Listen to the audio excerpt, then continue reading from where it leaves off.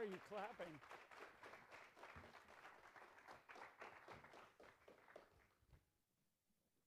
Ethan, again. Hey, John, how are you? Gee whiz. Well, good evening. I was wondering why they were clapping. Yeah, We haven't done anything. we haven't said a word yet. We'll see if they change their mind by the time we're all done here. I'm David Sanger from the New York Times, and more importantly, a graduate of the college here. And I'm delighted to be here tonight with General Michael Flynn, who graduated from the University of Rhode Island in 1981 and was in the 82nd Airborne Division, which means that if he doesn't like the questions, he'll just pull the parachute and make his way out. General Flynn has been in the military side of intelligence for many years, and our full biography of him is in your flyer here today. But what we thought we would try to do today is talk a little bit about the Defense Intelligence Agency, not an intelligence agency that you often hear as much about as, say, the CIA or the NSA in recent days, but one of the nation's largest and most important of the intel agencies. Then we're going to talk a bit about some big global changes, some global hotspots, and some big issues like cyber that have been coming along. And then after that, we're going to turn to all of you and get your questions as well. So General Flynn, thank you very much for coming to Harvard and coming here today. There are 16 different intelligence agencies in the US government, which is astounding when you think about it. Tell us how the Defense Intelligence Agency is different from the others and how its mission is particularly different. So first, let me just say thanks for inviting me and to be here tonight. It's a great opportunity for me to share some ideas and share some huge issues that our country is involved in with in terms of national security.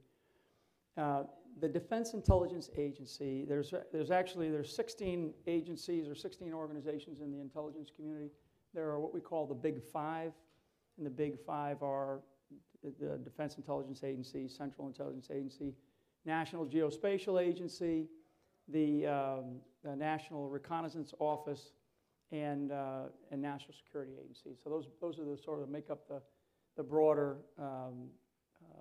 components of the intelligence community. DIA is the only agency with defense in its name. So we are responsible for defense intelligence for everybody from the President of the United States on down to all of what we call our combatant commanders and our war fighters, to our soldiers, sailors, airmen, Marines that are out there sort of on the nation's edge. Just to give you a scale of what DIA is about 17,000 people. We're in 141 countries around the world.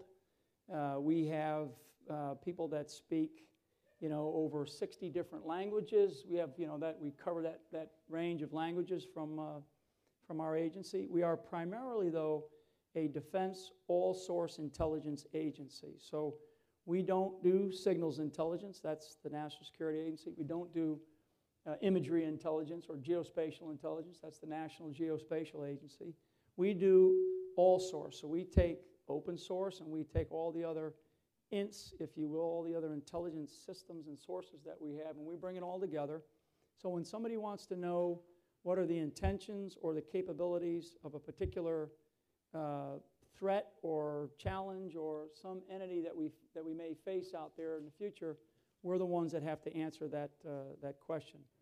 I mentioned to David that we also provide for the nation. We are the top secret communications provider for not only the Defense Department but for the nation writ large. I was White House correspondent for 6 years, and wherever the president goes, there's a DIA contingent that goes with him for the White House Communications Agency. Yeah. Is that right? I mean, that's right, and we service about 230,000 customers around the world with basically top secret communications, and actually one of the most secure, protected systems that we have in the world, and definitely in our system.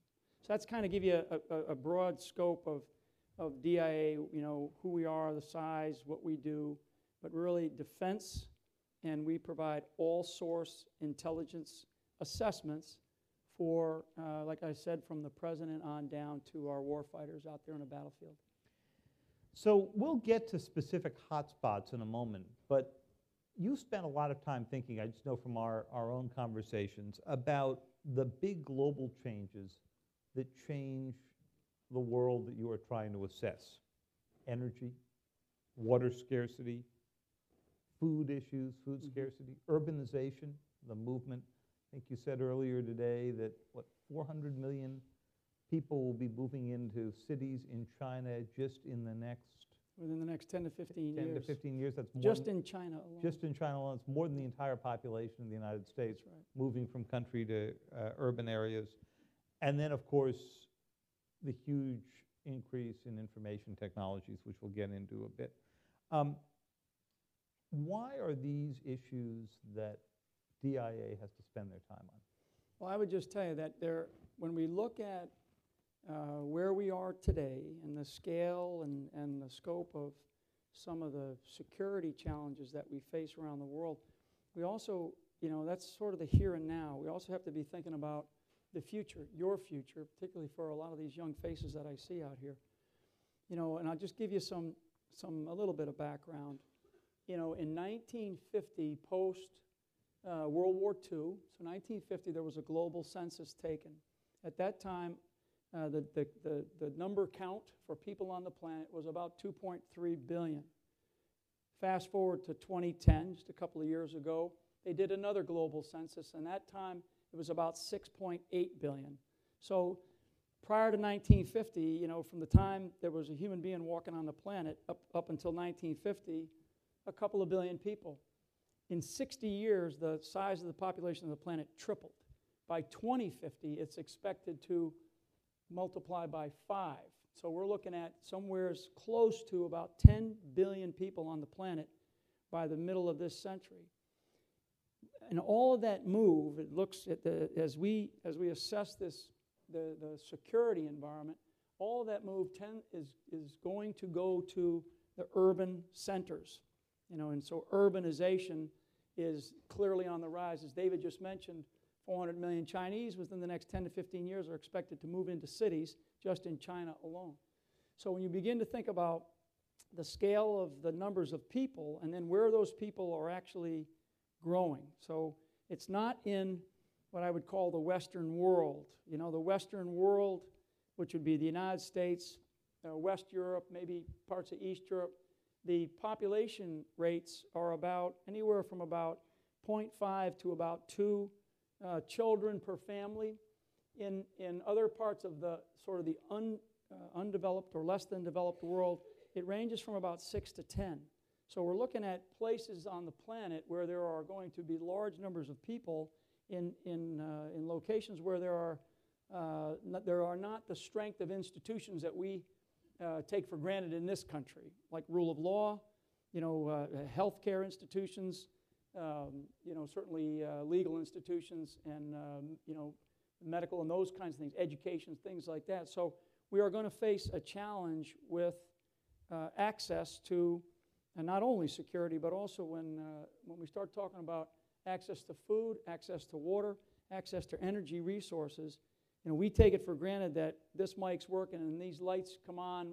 You know, you go and you run the water in the morning to brush your teeth. Many places on the planet that doesn't happen. And in many places on the planet, there are places where there is no electricity, but there's lots of people, millions in many cases. So these are security challenges that have changed quite a bit. The other component of that is the information age. So, you know, most of you, as I look around this room, are on Facebook. Well, Facebook actually popped up in roughly February of 2005. You know, today, you know, it's whatever, the third largest planet or third largest country in the world, right? We have billions of people, about 3 billion. General Flynn not only popped up, but it was actually invented right across the street. That's right. So I you know, the information age, or the the advent of the information age, 50% of the population on the planet is supposed to be connected by the internet by 2017 alone. Again, in this country, we take it for granted. On the continent of Africa, there are about 47% of the global cell phone market is on the continent of Africa. So many of you don't understand when I say we moved from 2-pair copper wire in this country to 3G and 4G. The people in Africa moved right into 4G communications capability. So all they know is what they have. And with that comes a big challenge, because when we start to think about social media and Twitter and how movements are shaped, and for those of you that have paid attention or will pay attention to what is going on in the sort of the Arab Spring, so to speak, a lot of that has been shaped because they've had access to information. And one of the things that we are going to have to do from a security standpoint is we're going to have to figure out how do we put sort of microphones over those societies to try to figure out what is going on, what are the underlying problems that they face.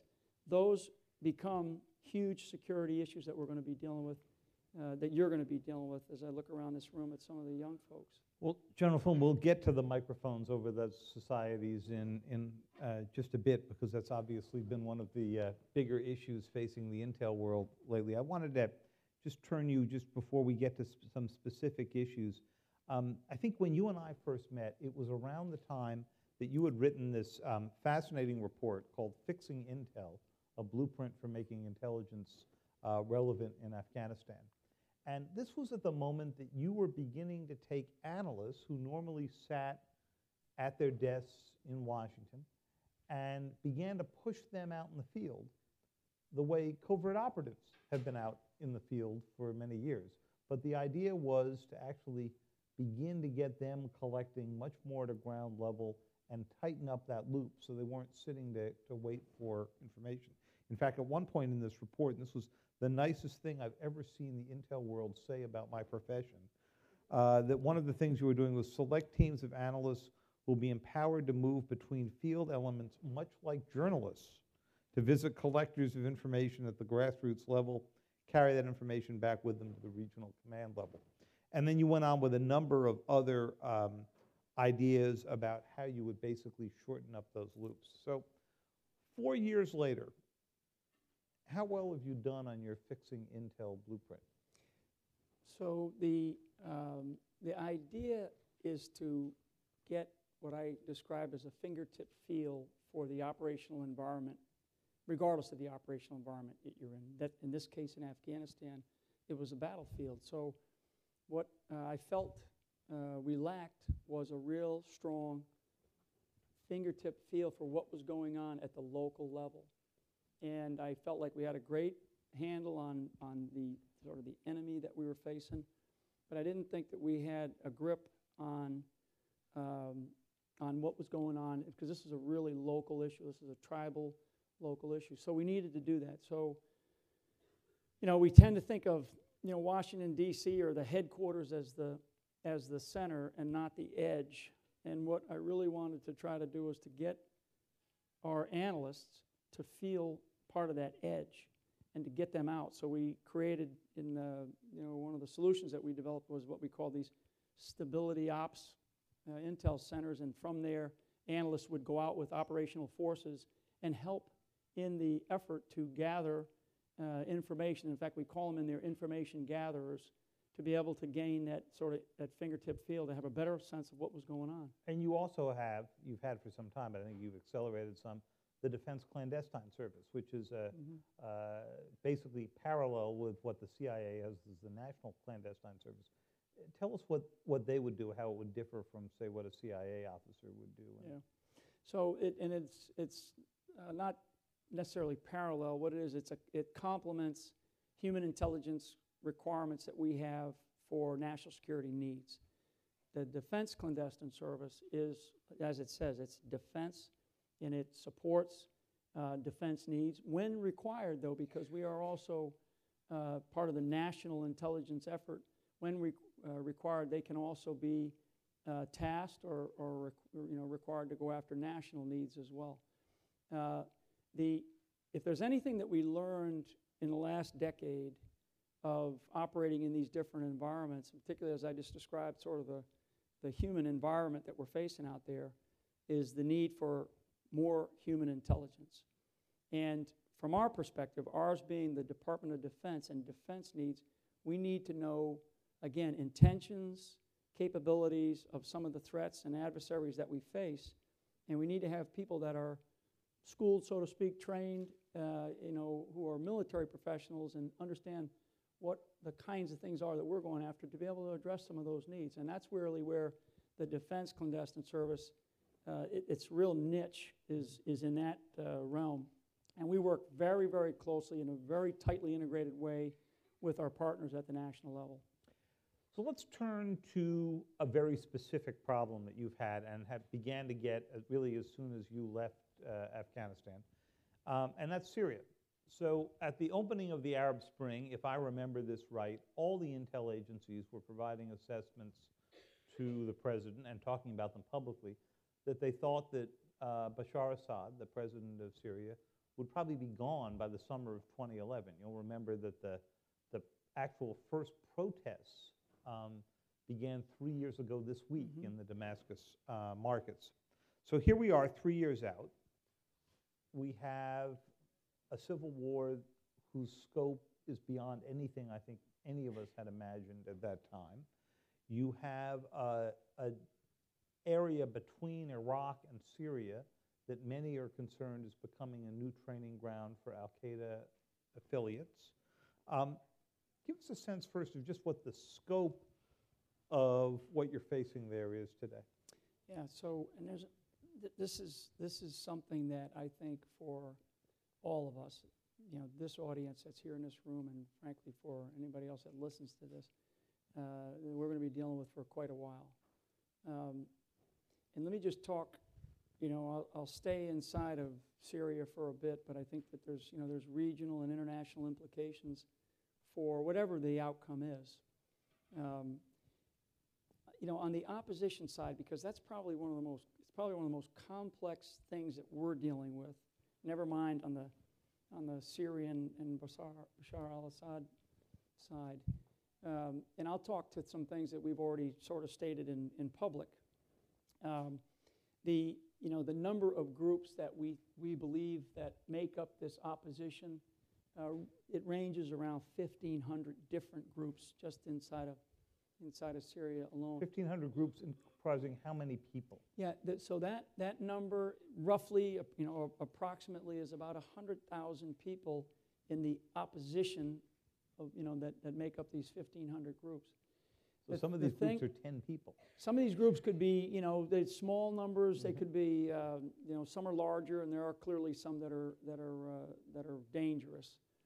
Inside of that opposition are what we now define as extremist elements, and that number roughly is at about 25, maybe up to 30,000. So you can begin to see, again, and everything's clearer in hindsight, but you begin to see the scale of the opposition. And then the real challenge these days that is of concern to the international community is the foreign element inside of this the extremist group inside of Syria.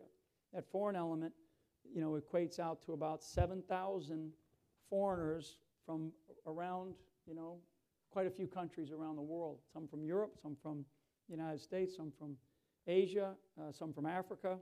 So that foreign element, as you've written about and as you've seen, and I think, hopefully is being discussed here, what is it that happens to them once they decide that, that they've done enough inside of Syria, and they decide to, what we are beginning to see as an outflow coming out of Syria and then returning, back to their countries of origin. So that's a real concern, because even those, they may be small in number coming back, they're very dangerous because they've gained experience, they've gained some training, because we do know that there are camps inside of, certainly inside of Syria where there's some training going on. And they're beginning to flow back out. Yeah, like just that side alone is very, very complex. And so from an intelligence perspective, assessing the who's who in the camp there, and trying to precisely, advise our leadership on who to deal with and how to deal with them is a monumental problem. We reported in this morning's paper an example of what kind of decisions the president's having to make about who to deal with that's drawing on your intel. The example we gave was that for several years now, President Obama has been very reluctant to give advanced weapons, including man-pads, for example, these portable anti-aircraft weapons, to the rebel groups, because as we learned in Afghanistan, once you hand it off, you have no idea who's ultimately going to get it. And obviously there's a lot of civilian airliners flying in this region. You don't want those weapons turned against U.S. forces and all that. And yet you've got this incredible humanitarian problem now where you're seeing barrel bombs being dropped on Syrian civilians from helicopters. And the civilians are saying we have no way to combat these helicopters without anti-aircraft. So tell us, using that as sort of an example, or maybe you've got a better example, what is the president, what are the commanders in the region looking for from you to help make the judgment about whether or not to more heavily arm the rebels? Are they looking to understand who the rebels are? Are they looking to understand how the weapons would be used? What are they asking you for? Yeah, so for the students primarily, sort of 30 seconds on what intel does and what policy decides. So what David's asking me is how do we assess the situation and the framework of what we're facing, because some of the actions that come out of that assessment are then policy decisions by the president in this case to decide on how to respond, who he's going to give weapons to, who provide. he's not. So we're being asked today, as I just highlighted the opposition, we're also being asked for the region's assessment. What do we assess the region sees and feels? Iran, Lebanon, Saudis, Egyptians, Israelis, Jordanians. I mean, all these different countries, Iraq, that make up the sort of the trans-region area. We're being asked to what is our assessment of how those countries perceive what's going on, and what are they doing on any given day, and how might they respond to something. We're also being asked to assess the internals of what is happening in Syria, and if this scenario or if that scenario, given what you're asking, what might be the outcome? What might be the likelihood of something additional occurring? And I will tell you again, for the president today to have to make the decisions that are being contemplated, it's a very, very difficult place. And the best that we can do, and the best that we should do, is make sure that we give as complete an assessment of every single scenario, option, angle that we can possibly contemplate for the potential outcomes of what might happen. But that could be a short term, and as I said, we didn't get right as a country how long Assad would be around, or how long Kim Jong-un would, how well he would do in North Korea. But then you're also asked to do a much longer term assessment. So, for example, if this goes on for 2 or 3 more years, would the map of Syria necessarily look the way the map of Syria looks like today? Yeah, I think that, and this is really one of the $64,000 questions. What is the outcome of this thing? What is the likelihood? So you have to look at a whole range of scenarios that are likely to occur, because again, this is something that mainstream America probably doesn't really care about. But if you're in the national security arena of the United States, you've got to care about it. So you've got to consider history, you've got to consider the current situation, and you have to consider, as you're saying, how much longer does this go and what happens? So a scenario, a definite possibility or a possible scenario is the potential for a fragmenting of the region into, the borders were put in the beginning of the last century, and so we have to be thinking about what might the region look like if this thing continues on and goes in a direction that nobody really wants it to do. And this is one of the reasons it's so hard for President Obama, I assume, that you had a fragmented, extremist Sunni state within what is now Syria, then he's dealing with a problem that could be as hard as having Assad in place. Yeah, and do they become nations, nation states who will contribute, or do they just become, a piece of the landscape and very, almost conflict zones? I'm sure we'll come back to Syria some in the Q&A, but let me move on to Edward Snowden, an issue that we've all been discussing a lot about. He worked as a contractor for the NSA, not the DIA. I'm sure there's not a morning you don't get up and say, that's actually an improvement, right? It's good news. Yeah. But you recently completed a report about what kind of damage he did, and my memory of your testimony in Congress recently during the threat assessment testimony was that roughly 2/3 of the material that he had taken or that he had access to, you said you had assumed he had taken it, but that he had access to, you believe was more of a military nature than about, say, domestic surveillance, whatever the NSA was doing to collect the metadata from the phone calls that everybody in this room makes and others. What does that tell you? Yeah.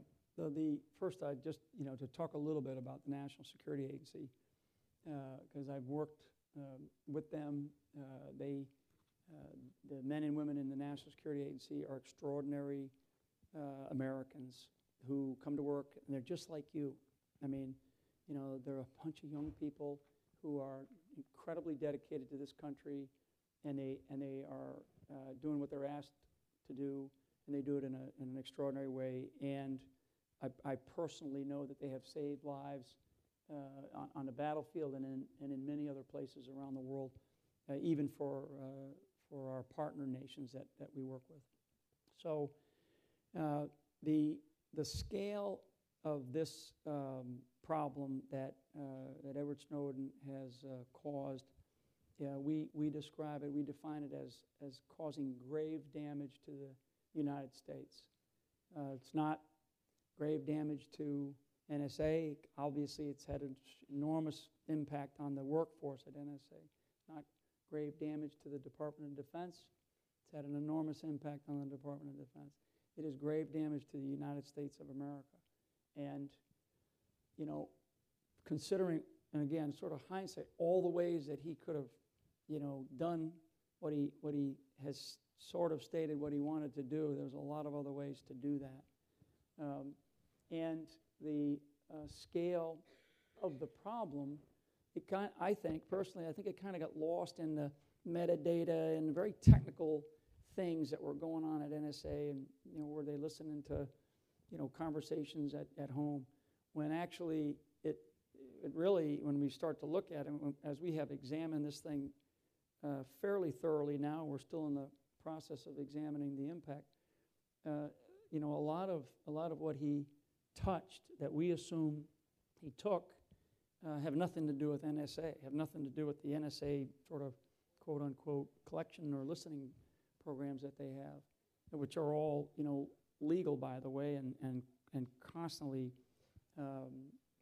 briefed to Congress.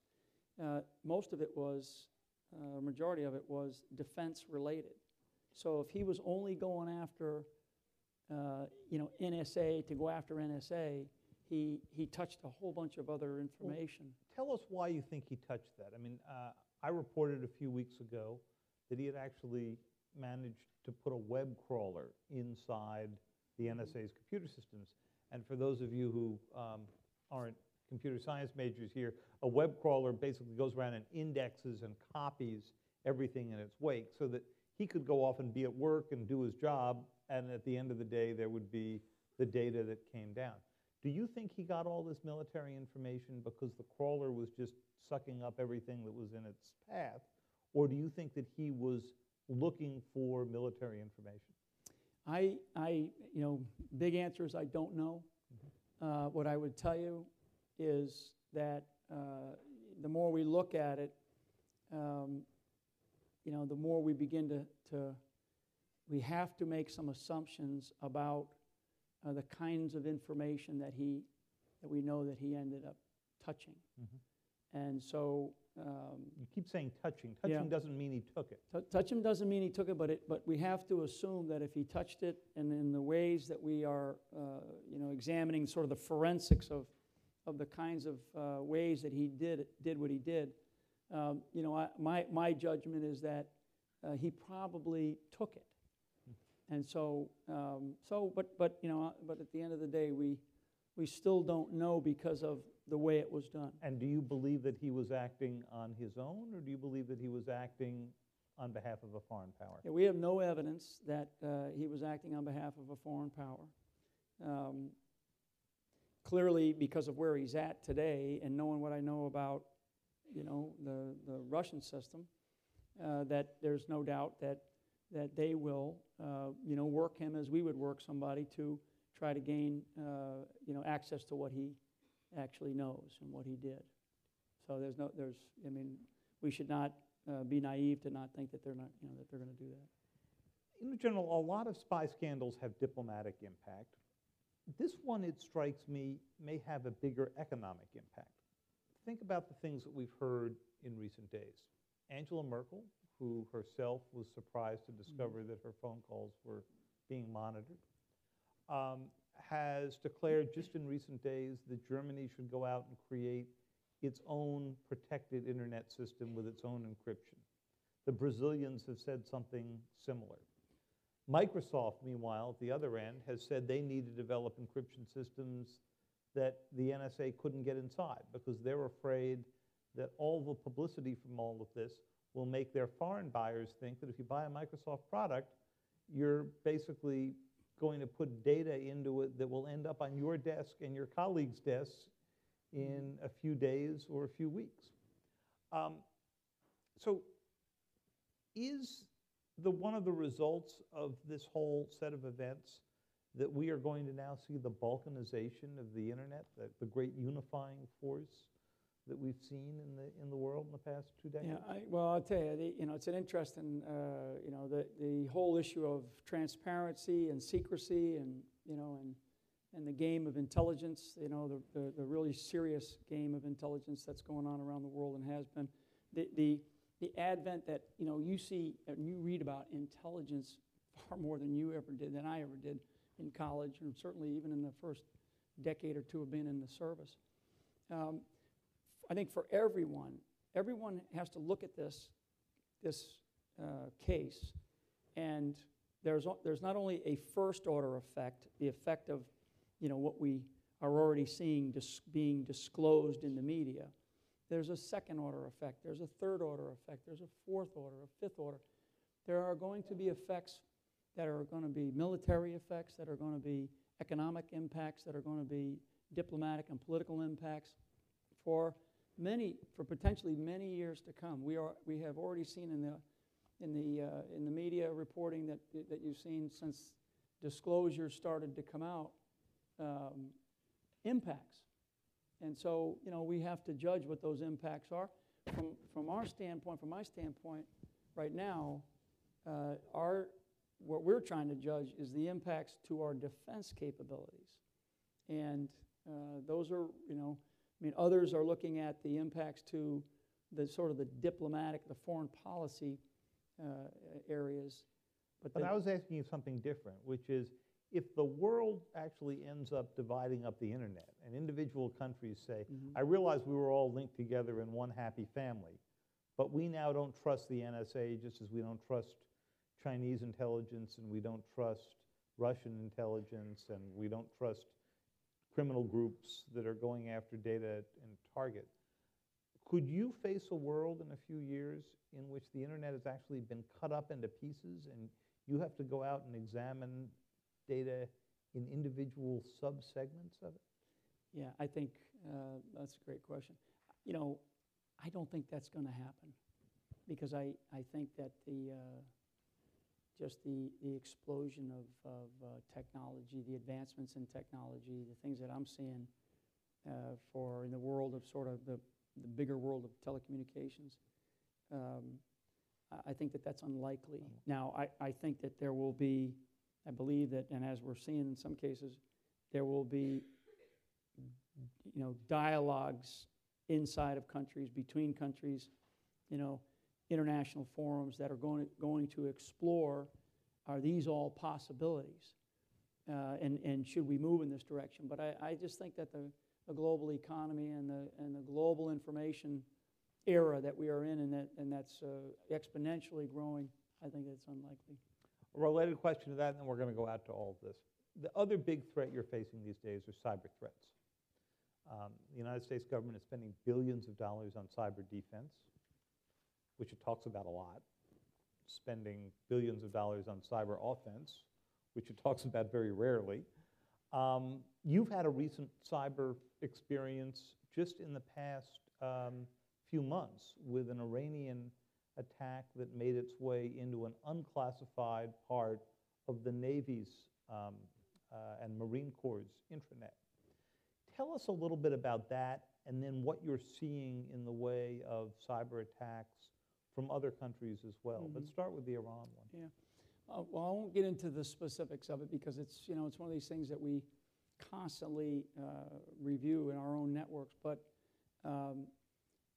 you know, we all have to know, and our defense systems, our networks, our defense networks are constantly being probed, being attacked, being, you know, exploited, if you will. And, you know, in some of these cases, what we have to determine is the attribution of who's doing it, who's actually behind it. Because the thing you have to remember is that behind every one of these attacks, when somebody says a cyber attack, there's a human being sitting at the computer terminal, and there's probably another human being that is sort of commanding and controlling or organizing, you know, these kinds of efforts. So it's not just machine to machine. This is about human beings and understanding intentions and capabilities.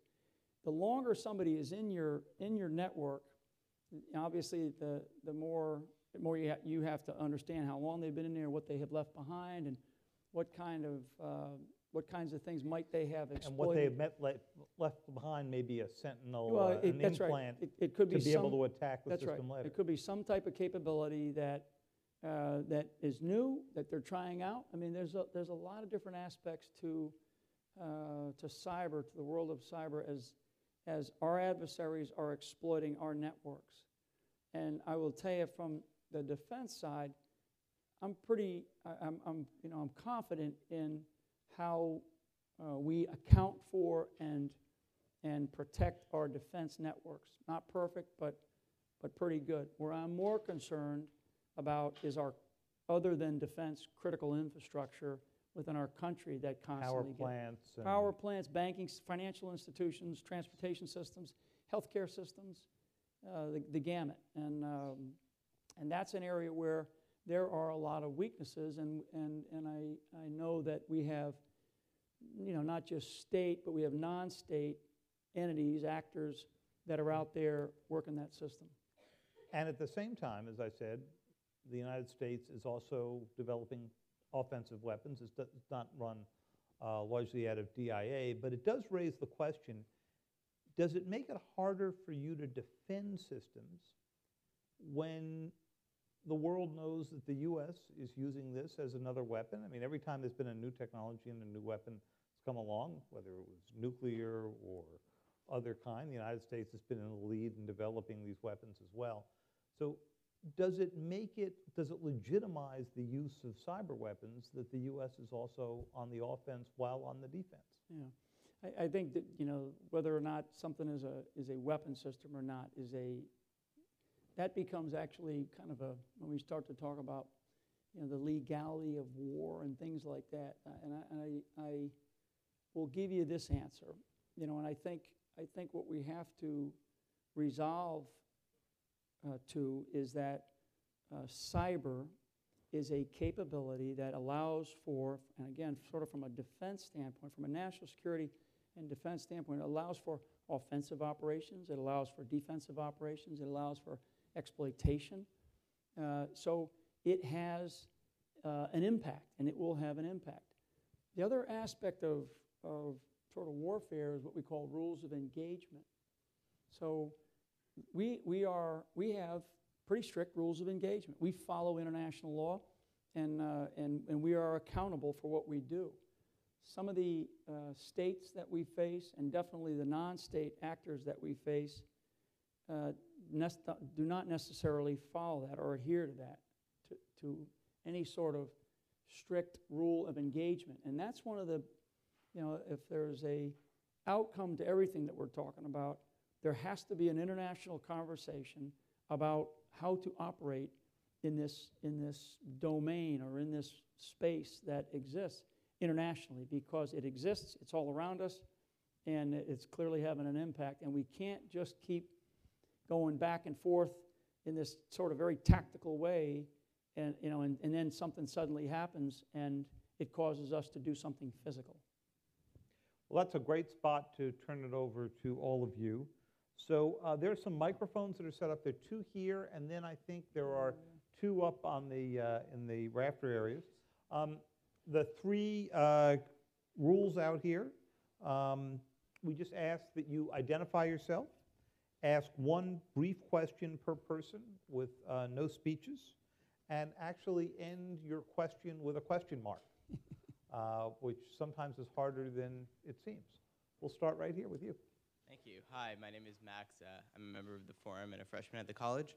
One of the things you commented is that the NSA programs that the 2 of you were discussing are both legal and reported to Congress. But a DC district judge, federal judge, just ruled that it's probably unconstitutional. And one thing that's been in the media and given a lot of material to comedians recently is that James Clapper, the DNI, said last year to Congress that there was absolutely no intel program recording millions of people's phone conversations. So my question is, on what legal and other bases do you think that those programs are in fact both legal and constitutional and were indeed reported to Congress? You're a smart kid. I can't address the legal issues, and I'm not in a position to address the legality, other than to say that what I am aware of and how the National Security Agency follows what it's been directed to follow is above board and completely in compliance with sort of the rules that they have been given. As far as a judgment, I'll let that sort of play out. I would say though that we and as I look at you, as a young man, it is about the discussion that we have to have for the direction that we want between, in security, civil liberties, the freedoms that we cherish. As we go into the future, and as you're sitting up on a stage like this, in 30, 40 years, the kinds of challenges and the kinds of things that we are going to face over that period of time, to me, are mind-boggling. What I have seen in 33 years of being in the military are extraordinary. I can't imagine the next 30 years and what the challenges are that we're going to face. I would tell you, though, that this issue of transparency, security, again, the freedoms, the civil liberties, we still have to be accountable. And I would tell you that Flynn's opinion, the National Security Agency is very accountable. They're accountable to the right people, and they do what they're asked to do. It is going to be as I said earlier, the second, third, fourth order effects of what has happened is going to cause us to maybe limit ourselves. We may self-limit because, you know, of the challenges that we face certainly on the legal side, and that concerns me. That you know, we have to follow the rule of law, but we also have to protect this country. And so, you know, how we adjust and adapt to whatever rules are you know, brought down from on high, I hope I hope those kinds of decisions are made by people who consider sort of the long haul of what we're going to face as a country. General, if I could just drill down your answer there for one more moment. You said we may self-limit, which we may well do from this open debate that you've just identified. Had it not been for Snowden, whose techniques I know you've got a lot of problems with and who said did a lot of damage, would we be having this open debate? And is it a good thing that we are debating this in public? Because I'm not sure the president would have given the speech he gave last month, weighing the privacy issues versus the security issues, had Snowden not forced that to happen. Yeah, I mean, I mean that's clearly an effect of what has occurred. You know, a good effect or a bad effect? Well, I think it's an impact. I mean, it clearly caused an international debate. You know, good or bad. You know, others can judge that. I think from my perspective, you know, as I look at it, you know, was there another way to approach what he wanted, what he says he wanted to do? You know, and if he says that he's won, which he's sort of claimed he's done, then if there's any other information out there, you know, give it back if you've already sort of done what you wanted to do. And that's what I would tell him. Of course, this digital information, if there could be copies, I'm not sure he could give it all back if he wanted to. The Russians and the Chinese have it now, as you've suggested. Not likely to be handed back, right? Yeah, well, I would just say that, you know, if he feels like he's accomplished what he wanted to accomplish, and he does have other information, then and he believes in the United States of America, then give it back. Sir. General Bob Goldstein from Senior Executive Fellows Program. I'd like to get to the subtitle of your lecture. It's the Way Ahead for Defense Intelligence. And with 16 formal agencies or organizations handling intelligence, Defense Department taking heavy hits for, in these days of sequestration, budget cuts. What you've mentioned so far are burgeoning industries for intelligence, cyber, human. Where do you see the intelligence community going so that efforts are consolidated and it becomes more efficient? Yeah, and that's a great question. And we are, you know, the financial constraints that we face now and as we project out, certainly over the next 5 years or so, we're taking a very hard look at, you know, where we grew quite a bit. For example, counterterrorism. You know, so there was a huge sort of industry, if you will, to use your word, that you know, grew post 9/11, and so we're sort of reshaping that to make sure that we have that about right to address the problems that we face. So there's some you know, to use a bad word in government, efficiencies that are occurring. I would tell you for the IC, the intelligence community, one of the areas that we're really taking a real hard look at is information technology. Information technology, as I mentioned, you know, our customer base is about 230,000. We spend a lot of money on IT across the intelligence community. And so we are looking at a range of you know, sort of collapsing some of our systems, you know, and really moving into, you know, the sort of the cloud environment and leveraging technology in the communications world, because IT costs the IC a lot of money. And that's where we think we can find a lot of savings.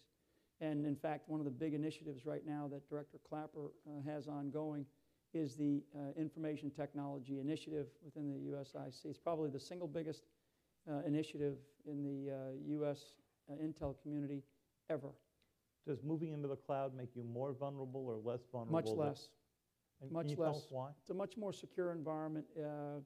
You can observe it easier. You can, you can see what's going on. So if there was a Snowden operating in the cloud, you'd be able to tag the individual Yeah. and the data together? Yeah, and in fact, that's exactly how we are, that's what we're moving towards.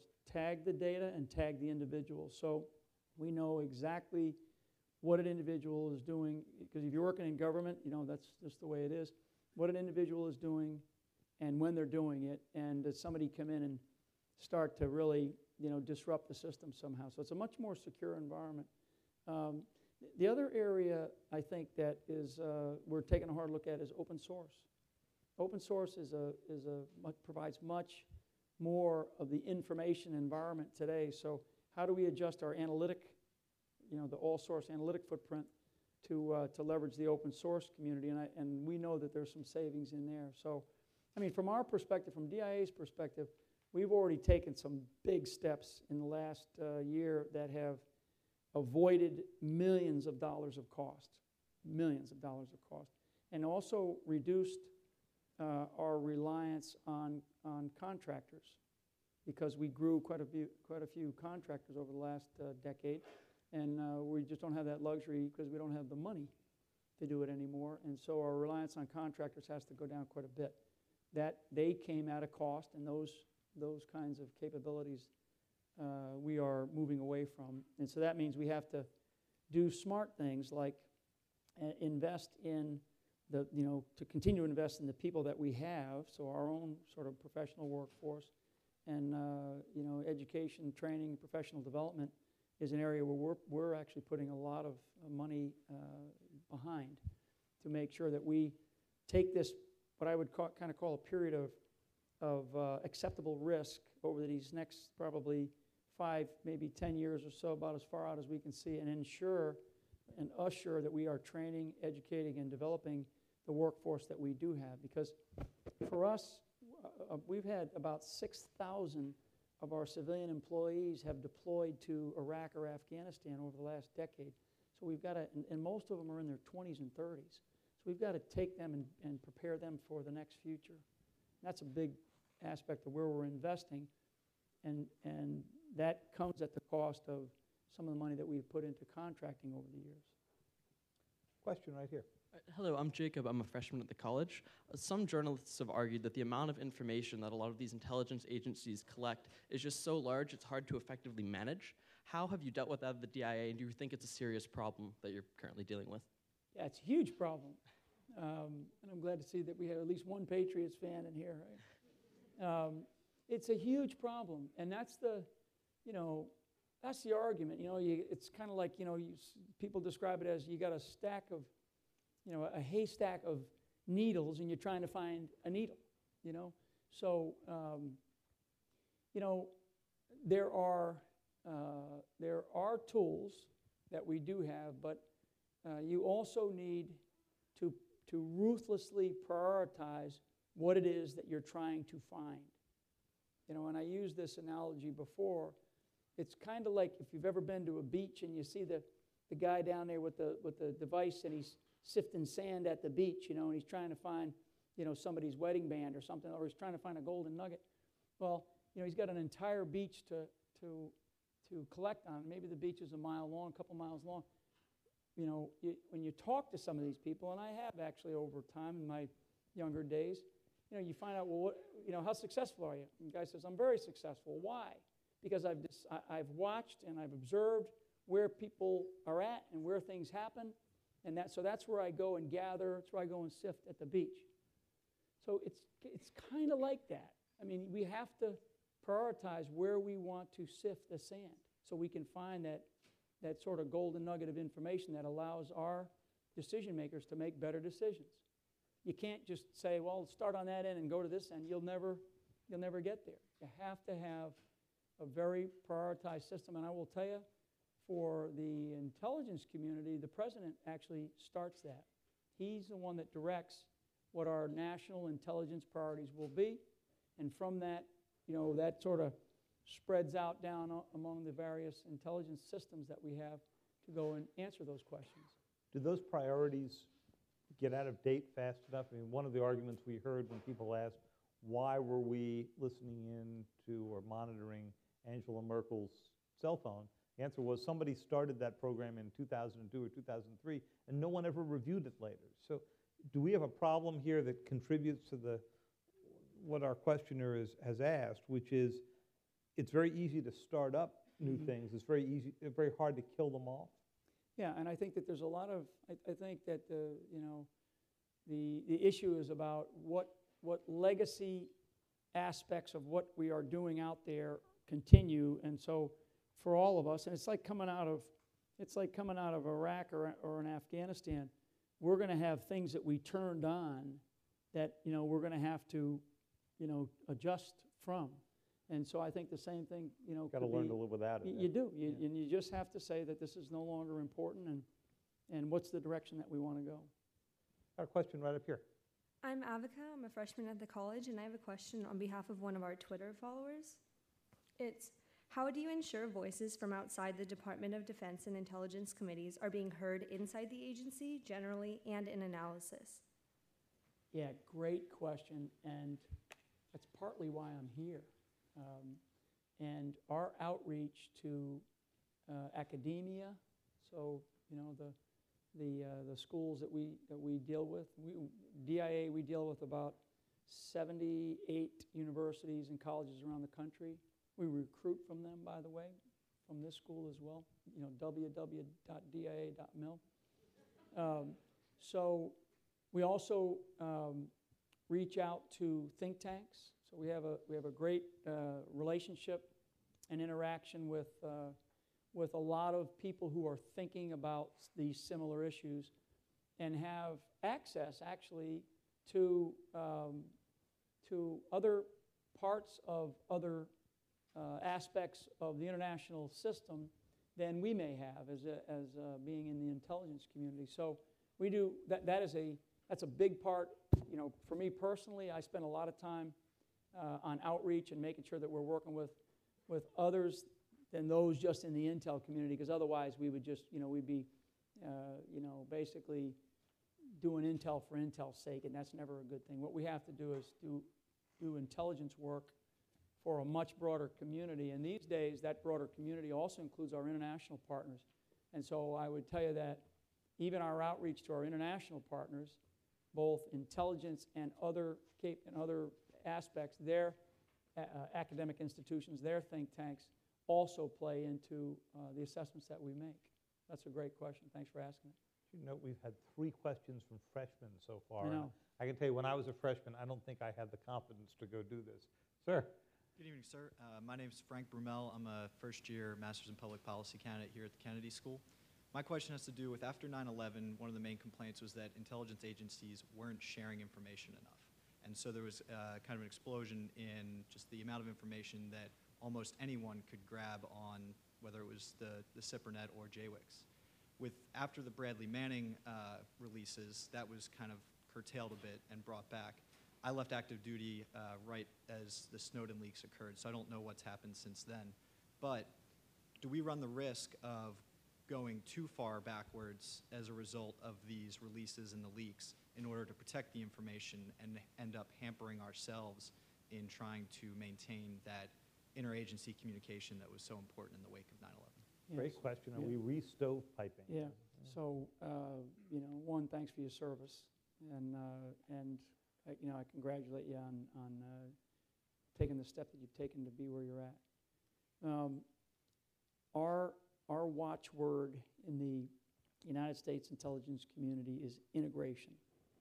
Okay, so the vision is that we will be a nation made more secure by becoming fully integrated.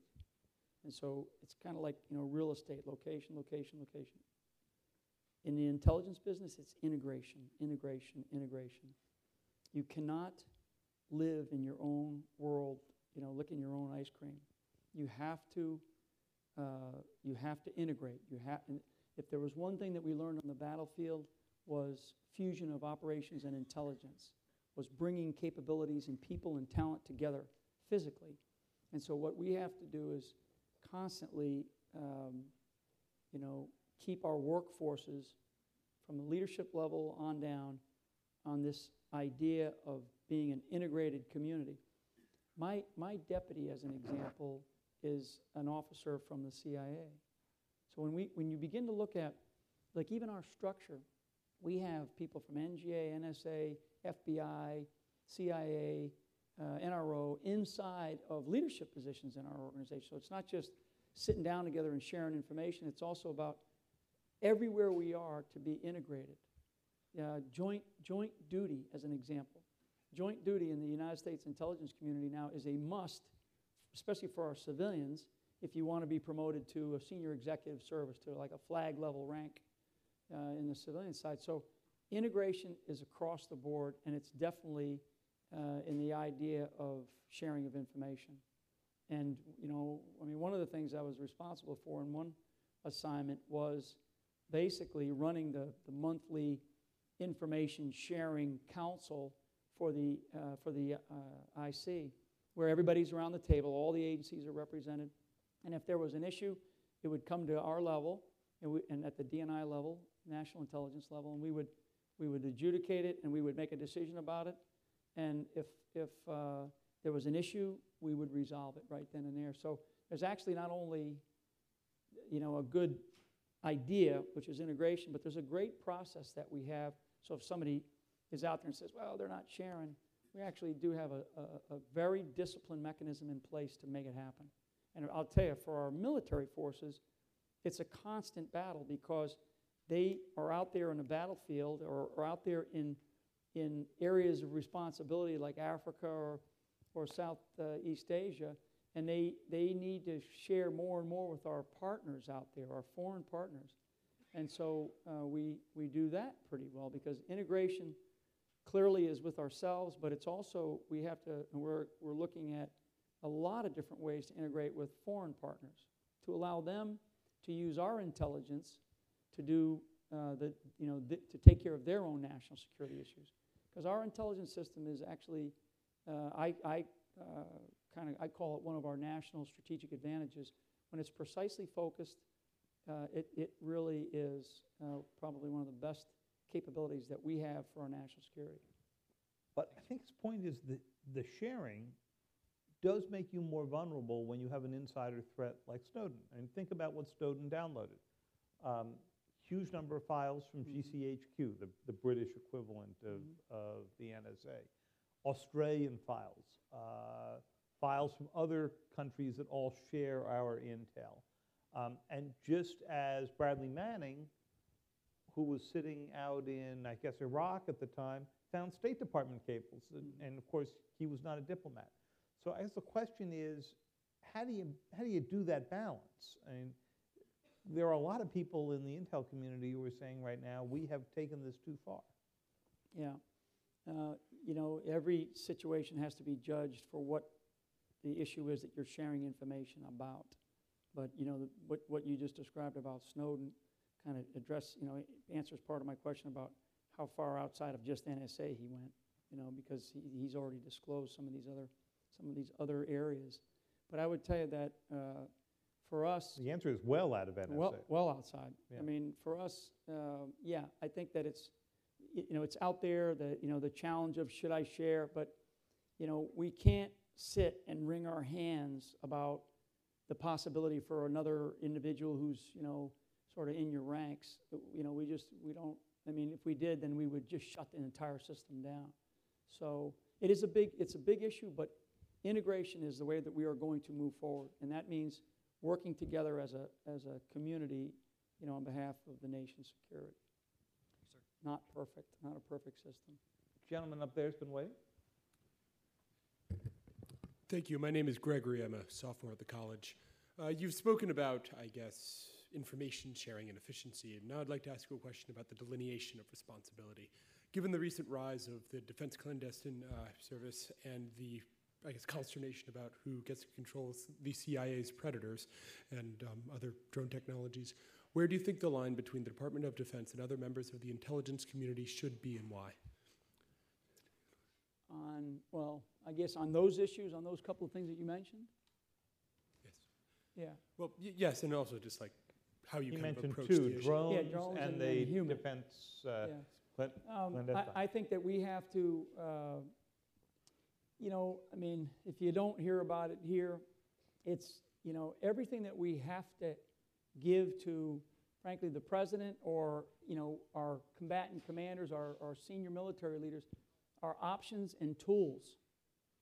And so, without kind of going through the litany of, whether or not we need those couple of capabilities, we need as many options and as many tools as we can possibly afford, and then they need to be, they need to be accountable, and they need to be managed and led properly for what they provide to our, any decision maker. So I think that whether it's human, whether it's the world of intelligence, surveillance, and reconnaissance, which is, what you're talking about with the specific capability on like drones, for example, whether it's, other types of weapon systems that we think we are going to need, or whether it's how we might leverage intelligence sharing with a foreign partner to gain an advantage, how we do that. Those are tools and those are options that as many as we can provide, many as we can afford, we should have them. The President gave a speech last year in which he said that the drone program would move as quickly as it could out of the covert world, many of the drone attacks run by the CIA now and so forth, and back into your building, into defense. How's that going? Yeah, no, so those are policy issues that are being discussed. Well, he said he made a decision. I mean, he's trying to move it. My question is, how is it operationally? Do you see that that's happening at this point? Well, I would just say that it's still under debate. Mm-hmm. It's still being judged, and and you're going to have, of course, multiple sides on the issue as to which direction it should go, whether it it should be where it's at. But I would just tell you that in the world of how we do business and in the Department of Defense, those are capabilities that we do have, we do use, and we use very effectively. Right here. Sir, Scott Manor, I'm one of the Hey, Scotty, Executive Fellowship. Sir, I was One curious. of the best analysts in the world right here. One of the best intelligence analysts in the world. I'm serious. This guy has, yeah. Thanks, sir. Yeah. So the question I have is kind of a big ballpark question for you, which is after 13 years of war, with the withdrawal from Iraq and reduced footprint in Afghanistan, we're looking at prisoner releases in Afghanistan. We've seen massive jailbreaks in Iraq, civil war in Syria, destabilization along North Africa. Looking at that in your career, what kind of a report card would you give the United States government in the war on terrorism as you look at where we stand now versus where we were on 9/11? Yeah. And I just say to you, Scott, just unbelievable. I mean, if you just had a glimpse of what Scott has served in and for, you'd be blown away by what he's done. So I think that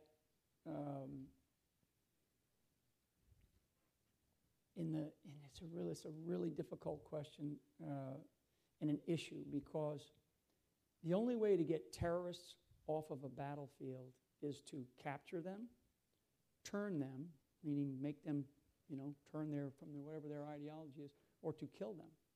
There's only three ways to get them off the battlefield.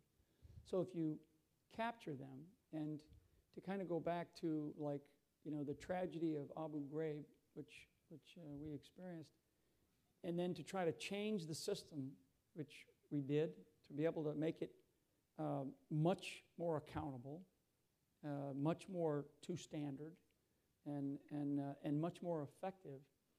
And now, you bring these people to justice through their own country's systems to the degree that you can. Some, that are brought back to this country, that are indicted, etc. In some cases, you've seen that recently. I do think that we have a national debate and I know what's going on because we were asked about it during the testimony to the Senate Armed Services Committee the other day. What do we do with them? That is clearly a policy issue, and whether a Gitmo closes down and something else, you have something else somewhere else, whatever those decisions are, I will tell you from an intelligence perspective, and you know this, that we gain an enormous amount out of those individuals who we are able to capture. And I think that, I'll sort of leave it at that because we actually are able to understand a heck of a lot more when we do that. And so I'm really, by what I've seen in terms of prison breaks that have occurred, through the sort of the trans region, and others who have been let out, I think they're all very dangerous. They don't typically change in some of these prison systems that they do have, not in all cases. And so that's a dangerous thing because when they go back out on the global battlefield, they are likely, to a certain percentage, go right back to what they were doing. And in many cases, they're much more connected. They're much more networked. They've probably done they've learned a lot more in the systems that they're in the prison systems that they're in. So because we've seen all these things. So this is an issue that, is it existential to our country? Is it going to cause our country to collapse? Or is it something that we should be concerned about because we don't want to have, a mall attack like we saw in Nairobi or a Mumbai-style attack like we saw in India? We just don't want to have those kinds of things, and frankly, I'm surprised we haven't. Scott raised Afghanistan, and it raised an interesting question. We've read about two options for the end of the year. The President has said by end of 2014, the United States will be out of Afghanistan. He's raised the possibility, if they can reach an agreement that President Karzai is willing to implement, that we would leave a small resident force, maybe up to 10,000 in country. The other option, called the zero option, would be everybody out, we close down the bases we have in Afghanistan. Tell us how that would affect if the U.S. had to go to the zero option. What impact would it have on your intel on Afghanistan and on Pakistan? So anybody that studies, and hopefully in some of the stuff that I've looked at coming up here and talking today, the study of warfare is really interesting because there's a lot of aspects of everything that we do. And there's something called an economy of force principle. Principle of economy of force means when you go to apply that principle, you have to increase your intelligence capabilities. You have to increase your intelligence collection because when you go to economy of force, that means you have less forces to do things with, whatever it is, whether it's 0 or 10,000 or whatever the number is. And so therefore you need a lot more intelligence capabilities to be able to figure out what's going on and what's happening. So from our perspective, we are, given whatever the options are, whatever the final decision is by the President, we are working with ISAF, we're working with Central Command, the International Security Assistance Forces, we're working with our international partners, principally out of NATO, on what is the scoping of the intelligence requirements for all of these options. And there are a range of them, and my belief is that you're going to need, we have quite a bit out there now, but you're going to need to scope it correctly in order to continue to assess what the issues are going on out in that theater, because we still know that there are elements of Al-Qaeda that remain out there. We still, call sort of the Afghan, Pakistan, Fatah area, sort of AQ Central or AQ Core. So we know that there are still militants and other militias out there, other insurgent organizations. So the Haqqani network is still out there. So, you have organizations that are still going to be dangerous, whatever the options are. Well, thank you, General Flynn. You have given us a great tour of the horizon, both countries and hotspots, but also big global transitions. I thank you for coming up, for taking questions. I thank all of you for what were terrific questions along the way, and I hope you come back. Great, so much. thanks a lot, David. I appreciate it. Thanks.